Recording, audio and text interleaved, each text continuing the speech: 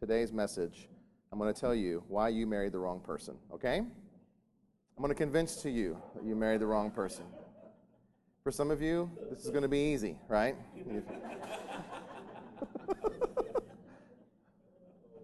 So, I'm sure you've seen commercials for the online dating scene. I mean, it's everywhere. About 15 years ago, there was like one or two. Now there are hundreds, and in fact, when I made this slide about 2 years ago, these were all the ones that were popular, and there are now new ones that are popular that, quite frankly, I would be too embarrassed to put on the screen, okay? There's just everywhere. So there's eHarmony, there's Christian Mingle, there's Christian versions of online dating. There's Match.com, Zoosk, Chemistry. I think Chemistry is probably my favorite one as a branding. They say we're Chemistry.com because we have the formula. Whoa, what does that mean? We have a certain formula that's going to make your life perfect and happy and complete.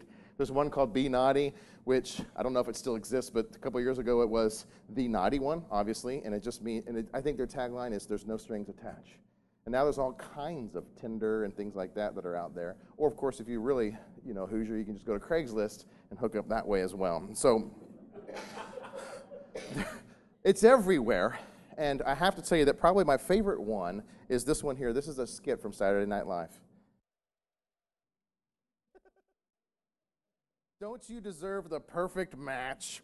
I love it. eHarmony. And when Saturday Night Live did this skit, they don't know what I don't know if they knew what they were onto, but we live in a generation that's actually now we start to call marriage the me marriage, and I'm going to unpack that for you in a little bit.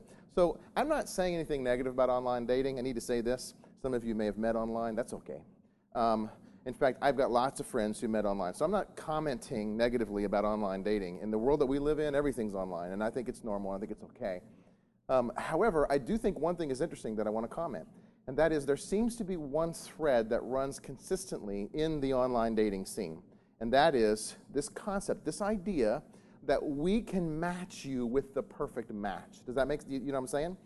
So there is someone who's right for you. And if you marry that right person, we have the formula, if you will, to take your skill set, take your personality, and match you with someone who also is going to complement you perfectly, and you'll live happily ever after. And that's what all these dating programs kind of sell, which I don't believe for a second, and neither do you, right? When I was in college, we would call this the one. Do you guys remember this? Did you guys talk like that? I would meet people and they'd say, well, he's not the one, or she's not the one. And I really kind of was frustrated with this. What are you talking about, the one? There's a billion people in the world. There is no such thing as the one. Oh yeah, there's the one that's right for you.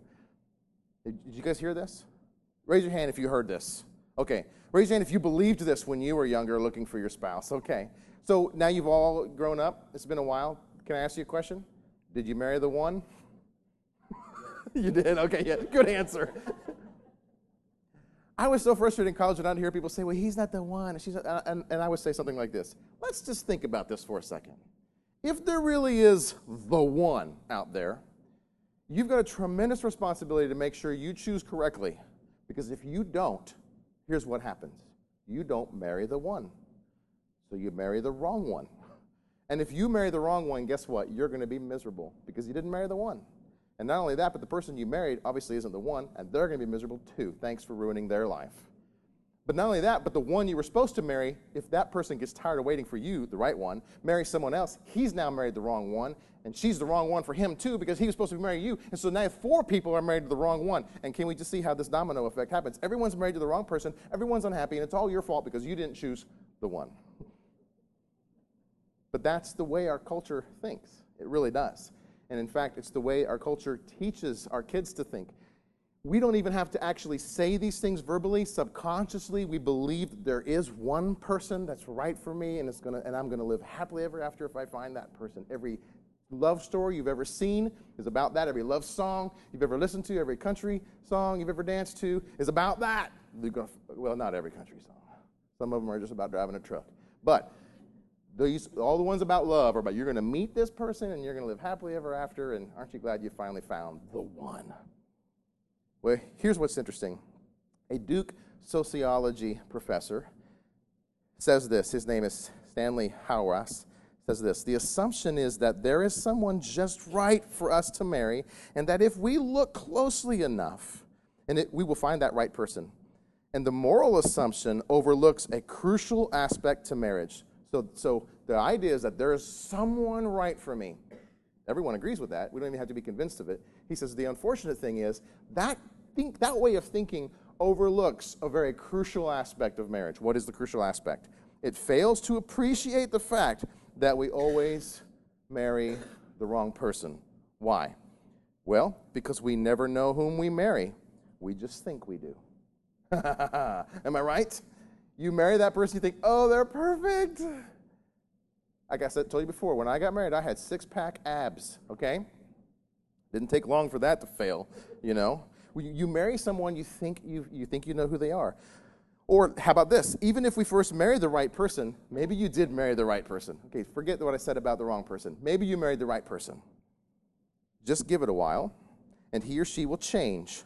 For marriage, being the enormous thing that it is, means we're not the same person after we've entered into it. The primary problem is learning how to love and care for the stranger to whom you find yourself married. Raise your hand if you can clap to that. It's true. So even if there is the right one and you marry them, chances are they're going to change on you. They do. Or maybe you married the right one, they're going to change on you too. So you always marry the wrong person, essentially. You always do. Timothy Keller, in his book entitled The Meaning of Marriage, which is an excellent read, he says many people have bristled at Hauerwasser's statement. And that's to be expected because he intentionally is looking for a head-on collision with the spirit of this age. So he's telling everyone, you've married the wrong person, and that is going to make people bristle. What's the spirit of the age? Well, it's that thing that I was telling you about, that we believe there's one right person. There's a chemistry. We've got the formula. We can figure out who's perfect for you. If we could take your DNA and your personality, we'll match it with someone else's DNA personality, and you'll live happily ever after. That is the spirit of the age when it comes to dating and marriage. So Stanley goes on to say this: the assumption is that there is someone just right for you to marry, and that if we look closely enough, we will find the right person. This overlooks the crucial aspect that you've married the wrong person. So, I've said this last week, marriage changes you. When you get married, the purpose of marriage is to sanctify you and change you. That's why the ancient Catholic Church called it a sacrament. To get married was a sacrament. It changes you. It makes you a better person. You don't want to be unmarried and alone because you need relationships to change you. And it changes you so much that you're completely different. Would you agree with that statement? I'm a completely different person today at 42 than I was at 31 when I got married. Completely different. And I'm glad. I'm a better person today. I would like to have the six-pack abs again. But aside from that, I'm smarter, I'm wiser, richer, right? Thanks to her saving money ability, right? Things are a lot better. If I would hate to meet myself when I was 27, I was not a very nice guy. I was lonely, arrogant, and looking for love in all the wrong places. We change so much. In fact, one scholar said this: my wife has been married to 6 different men, and all of them have been me.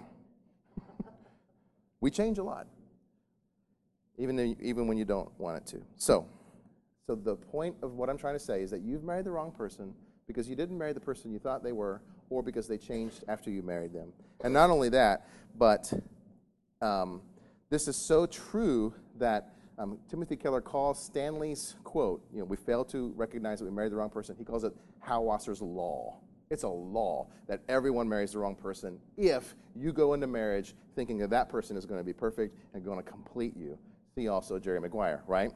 You complete me. Because I can't live if living is without you, right?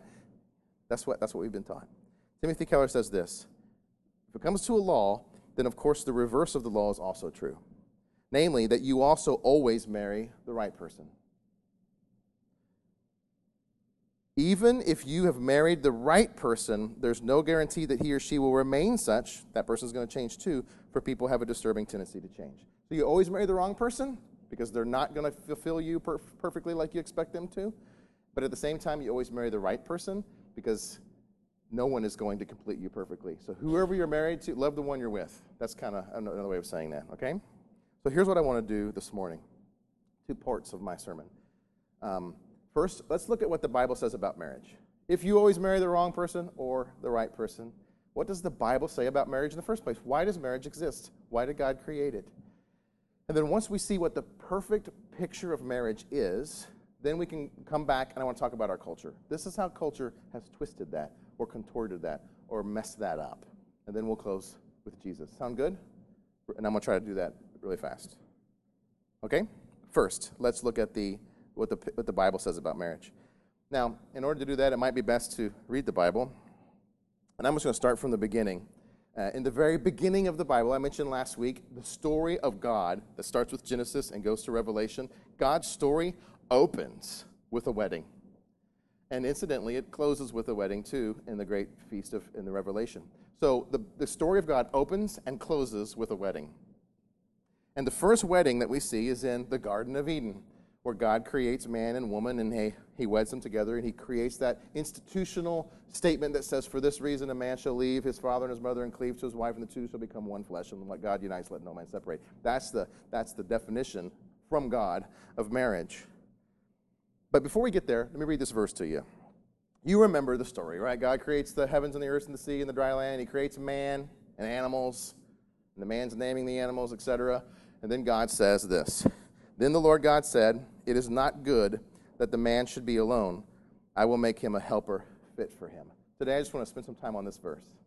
Raise your hand if you've heard this verse before. You have, right? This is the key verse. The man is alone in the garden, and he needs a woman, okay? But let me unpack a few things first. If you remember the story of creation, God creates, right, the stars, the moon, the sun, the sky, the birds, the fish. And every time he creates something, he says, what? It is good. And I don't know if you realize this or not, but 7 times in that poem, God says, it is good. And so you know what 7 in the Bible means? Completion. So anytime that says 7, it kind of means complete. So God is saying his creation is perfect, complete, and good. It is good. It is good. If you're reading it like a poem, like a song, you kind of hear this rhythm. It is good. It is good. It is good. It is good. That's what the poem sounds like. And then you get to this one stop, right? It is good. It's not good. What's not good? Someone tell me what's not good. It says it on the screen. Man to be alone. It's not good for... So here's interesting. If the world is perfect, right? 7 times it is good. That means perfection. We know that God has created the perfect world. The perfect...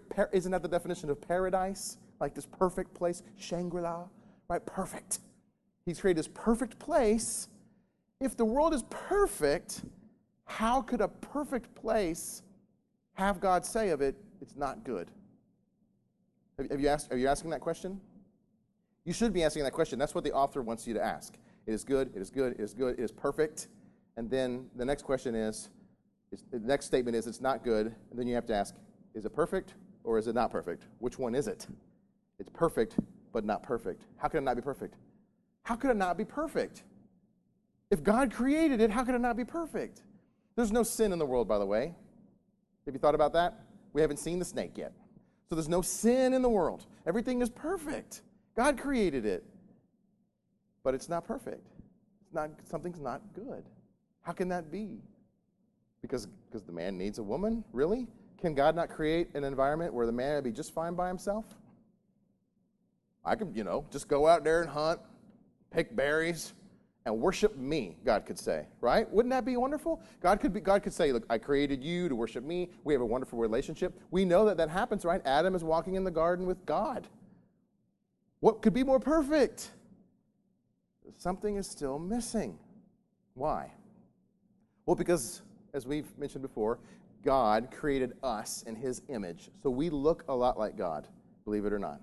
And God is 3 persons in one Godhead, right? Father, Son, Holy Spirit. And so within the Godhead, there is community, there is relationships, there's interpenetration between each 3 of these who love each other perfectly. But when God creates a man, there's only one relationship, and it's a vertical relationship, the man and the God. And God says it's not good for him to be alone. He needs a horizontal relationship. He needs a horizontal relationship. Just like I have a little Trinity, or big Trinity, I guess, God, Father, Son, Holy Spirit. The man needs a Trinity. The man needs God, and the man needs another person, another relationship. So now they've got their own little trinity going on, a vertical relationship and a horizontal. So he creates a helper. And here's what he says. I will make a helper fit for him. Now, you probably know that verse has created some problems in the church over the years. You know that? Someone say, amen. Because for centuries, the common view within evangelical Christianity, that is, people who believe the Bible to be the authoritative Word of God, the common view at that point, unfortunately, was that God created the woman to help him. Which isn't a wrong view, except for the way that we think of the word help. And we tend to think of it as the man is the man, and the woman she's the helper. She helps the man, right? How does she help? She makes babies. She keeps the house clean. She takes care of those babies. And she helps the man become the best man that he can become. Raise your hand if that's you remember the day in which that was the way it was taught. In fact, it was taught that way all growing up for me, and that's what I believed. The woman exists for the man. Now, so I'm going to have to unpack what that word means, because it's wrong. That's not the right way. In fact, when I was in seminary, I had to learn the hard way what that word helper means. But I will tell you this. Well, let me just tell you I'll tell you this. Well, wait, no, I'm going to tell you this. When my wife, she lived in St. Louis, I lived in Dallas, she would come to visit me periodically. When she came to visit me, I had a ring in my pocket, and I was ready to, propose. I had a wonderful plan that I had dreamed up since I was 18 of how I was going to do it, and that's how I did it. But the thing that I added to the plan was I had just learned the week before what the word helper means, which was completely different than what I had thought it meant.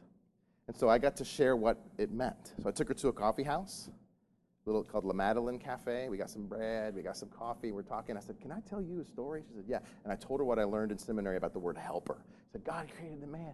And I'm preaching to her at the cafe.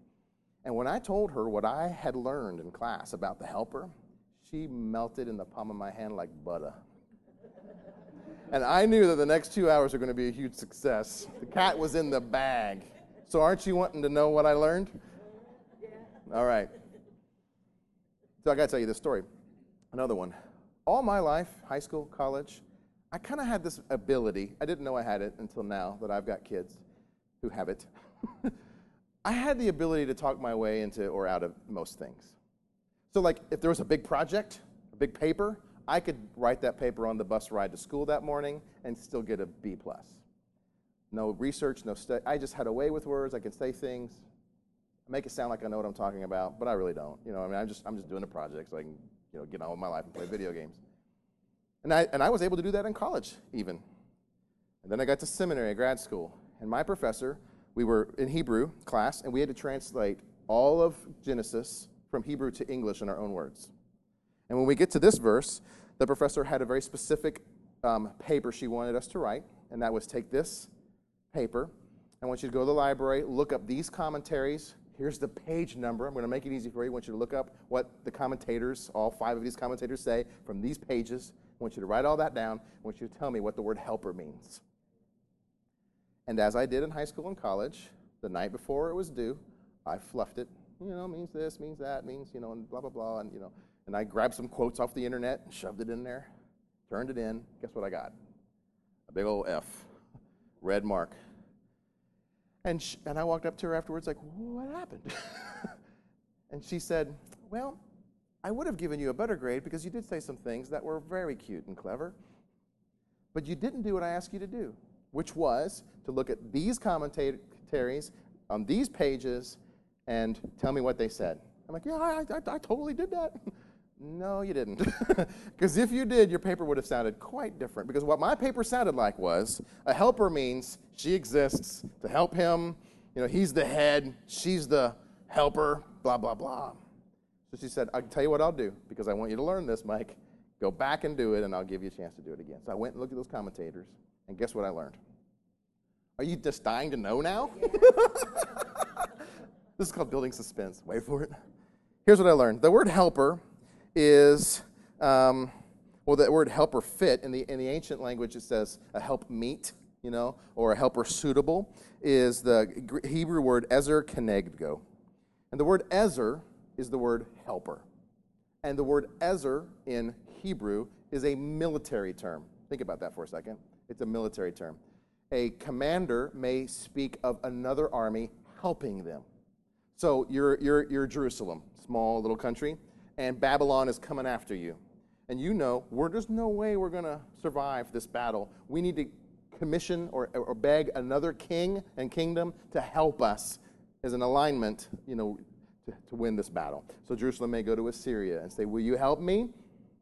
And that's same term used, Ezer, help. Will you help me? So it's used two different ways in the Bible. One, for a military person to help another military person. Two, it's used of God. God is called our helper. You know the verses, he is our ever-present help in our time of need. That word is Ezer. It means helper. God helps us in our time of need.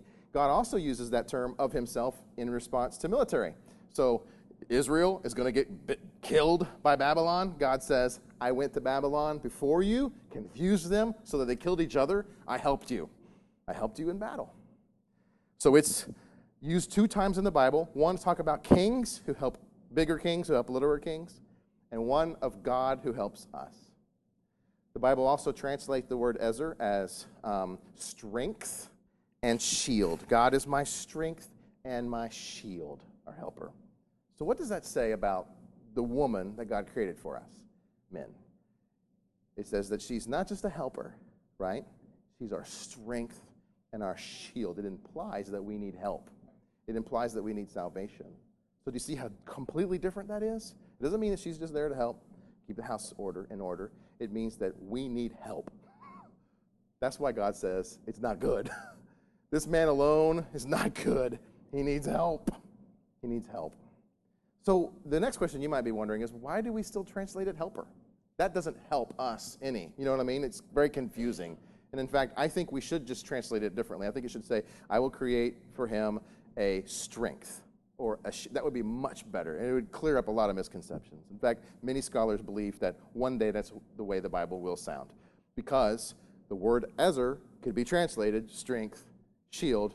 It could be translated helper, but we'd have to then unpack the fact that helper means king and God. Does that make sense? So that's what I told my wife.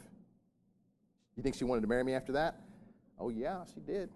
She married me too. Now the other part of that word is kenegdo. So a strength that's fit. The word fit, right? I will make a helper fit for him. And again, the word fit's confusing because you could translate that a different way too, right? Who doesn't want a helper who's fit? You know what I'm saying? You guys are supposed to laugh. No one ever laughs at that joke. It's the third time I've preached this sermon. No one ever laughed at that joke. Who doesn't want a helper that's fit? Well, the word fit is kenegdo, which is a conjunction. It's two Hebrew words, keneg and gedo, or whatever, and they go together. And what does a conjunction mean? Like, opposite. That's what the word kenegdo means. I'm going to make a helper that fits. How does it fit? It's like it, but it's opposite of it.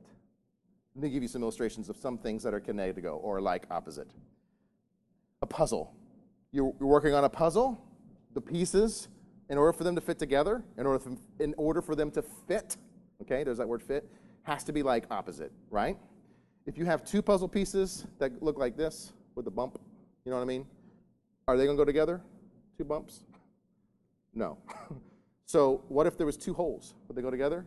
You could force it that way, but the picture wouldn't look good. It has to be a bump and a hole, right?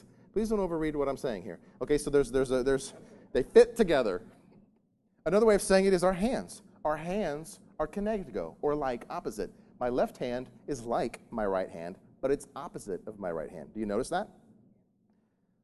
In my left hand, my thumb is on the right side. On my right hand, the thumb is on my left side. It's opposite. And it's good, because if my hand was like this, it would be hard to get things done, wouldn't it? It'd be hard. So God makes our right hand and our left hand, they're like each other, but they're opposite of each other, and that makes me allowed to do all kinds of cool, fun things, right? Because they work together. And so God makes for us a helper, or a savior, or a strength, I should say, that is like us, yet opposite of us. Isn't that clever? Isn't that good? So if that's the case, is there a formula? No, there isn't. All men and women are like opposite each other, and you're going to marry someone who's, no matter who you marry, is like opposite of you. Is that true? Raise your hand if you could say that's true. Yeah, she's like me, but completely different than me on so many things. What do you want to eat? Meat. What do you want to eat? Vegetables. What happened? Where you're like me, but different? Or this works because we can go out to eat. You give me your meat, I'll give you my vegetables. We're happy now. What do you want to watch a movie? I want to watch a movie with blood and shooting. What do you want to watch? Sisterhood of the Traveling Pants. Is there any shooting? No. We're like opposite each other. We like movies, but we like different movies, right? What do you want to name your children? Let's name them Barbarian, No, let's name them Hunter. Come on. So we are in a relationship that is someone who is your helper, yet like opposite. So do you see the point of marriage? Think about this. God says it's not good for the man to be alone. And we all in this room know that to be true. And so I'm going to make a strength for him that's like him, yet opposite of him, because every time he wants to go that way, she, who is his helper, says, honey, you don't want to go that way. And it's painful, is it not? So I've married a strength who's like opposite to me. She often tells me what I don't want to hear. Honey, you're not as funny as you think you are. Please don't ever say that again. Not in public especially. Again. We need someone who's like opposite. If you're alone and you're single and you argue with yourself, do you ever do this? Yeah. So you're young. Who always wins when you argue with yourself? Yourself. You always win the argument. But when you're in a relationship of someone who's like but opposite of you, who wins? Not you. Ever. You never win. Because you need help. You need someone to help you. So that's God's design for marriage. Bring it back real quick. It is not good for a man to be alone. He needs to have a relationship. And what happens when and it doesn't have to just necessarily be a spouse. It could be a real Christian community or a real relationship. We have it here. There are people in this room who don't like other people in this room, right? I know it. Don't think I don't know. I see those looks. And what happens? You're in a relationship with someone who's going to sharpen you and make you a better person. And you're going to make them a better person if you will hang in there. So that's what marriage is for. Or to borrow Timothy Keller's joke, it's a military term. Think of it that way. Of course there's going to be pain and suffering. That's God's original intention for marriage. Do you see how opposite that is of what we think of the perfect one who's going to complete me? So now let me spend a few minutes talking about our modern and postmodern view of marriage. How have we twisted what God designed to complete Earth, right? It was perfect, good. Wait, not good. Okay, fixed it. Good. How have we changed that? Well, very easy, because we're selfish people. We've made it a very selfish institution. I'm going to read this long quote for you. This was in the New York Times, I think. A columnist wrote an article entitled, "The Happy Marriage is the Me Marriage." It's the notion that the best marriages are those that bring satisfaction to the individual may seem counterintuitive. After all, isn't marriage supposed to be about putting the relationship first? Not anymore, she says. For centuries, marriage was viewed as an economic and social institution, and the emotional and intellectual needs of the spouses were secondary to the survival of the marriage itself. Let me unpack that real quick.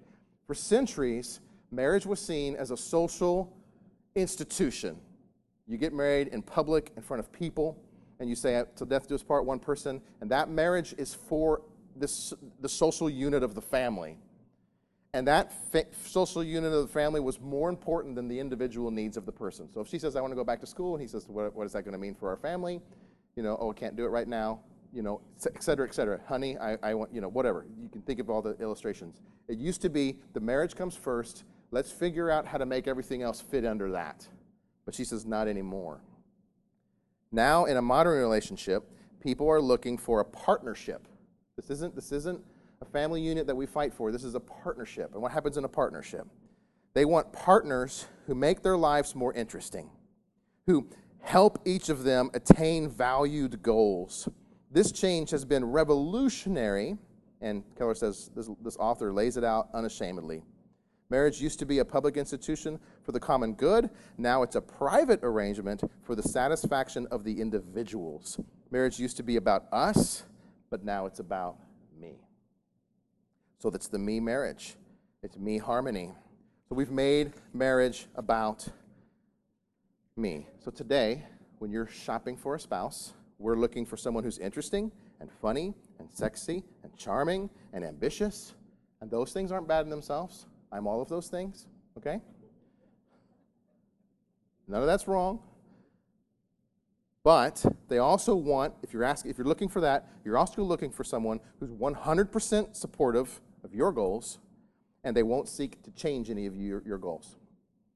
I'm looking for someone who fulfills all my needs. They're going to support me and not try to change me. So if you're looking for that person, Keller goes on to say this, then you're also looking for a spouse who is almost completely pulled together. Someone very low maintenance. We all want that, right? Without much in the way of personal problems. You are looking for someone who will not require or demand significant change.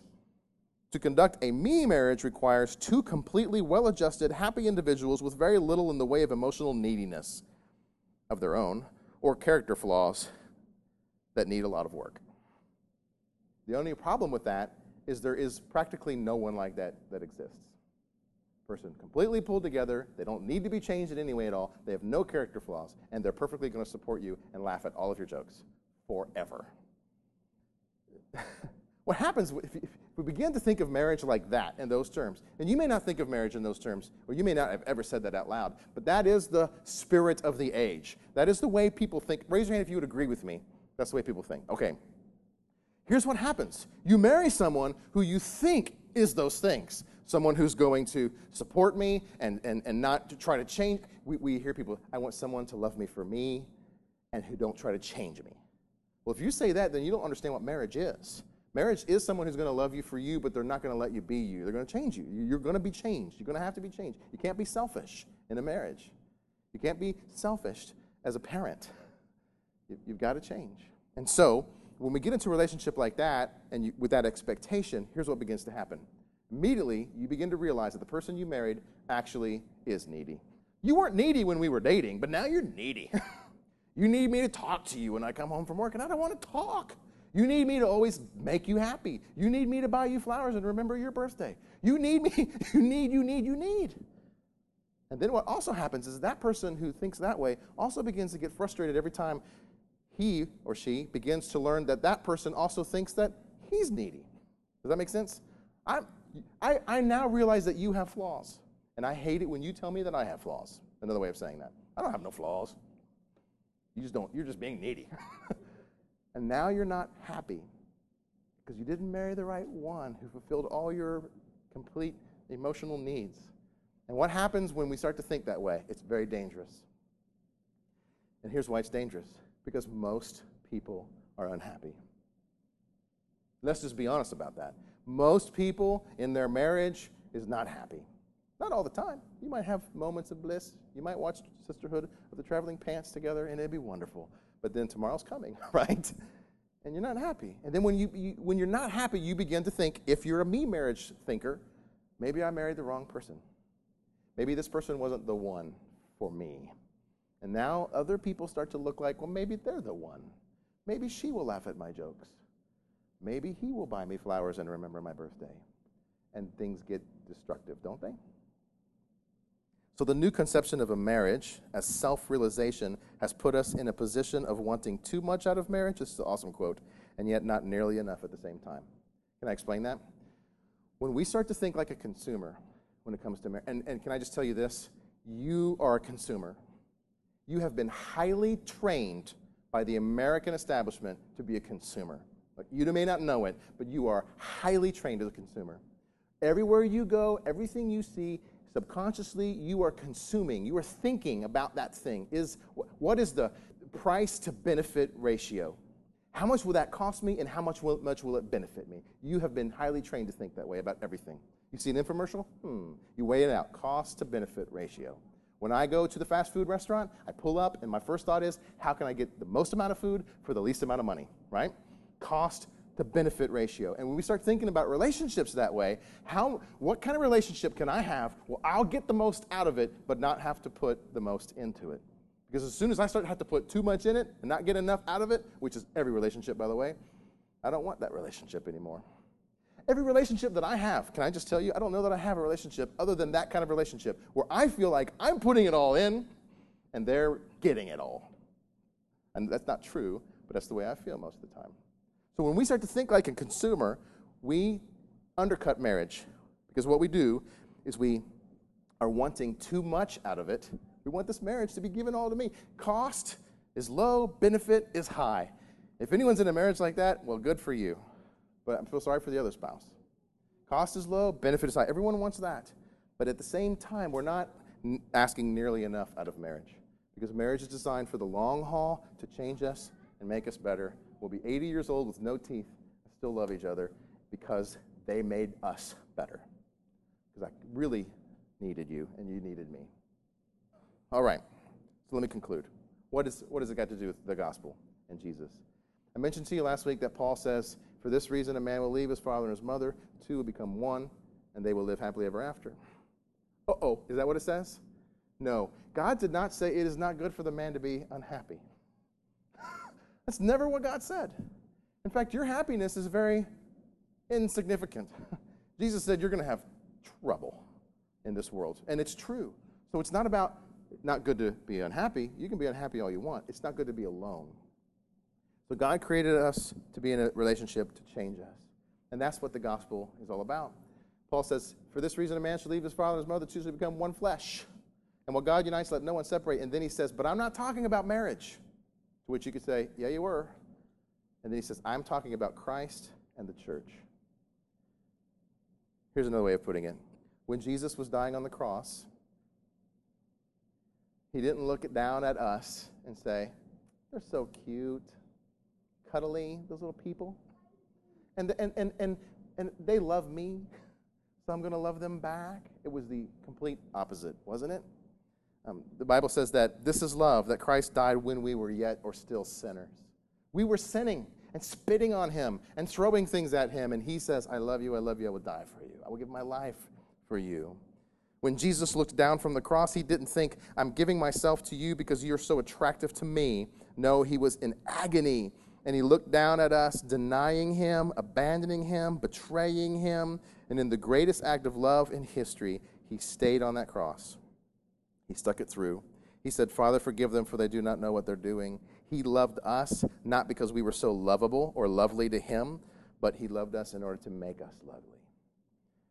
That's what marriage is. We stick with it, not because they're always lovable. Believe me, I'm not always lovable. I know you thought I was, but I'm not. And my wife, she's beside me, and she still loves me, even though sometimes she might not like me, because she knows that I need her. And she knows that sometimes she's not always lovely, and we love each other. So that's the mystery of marriage and why you married the wrong person.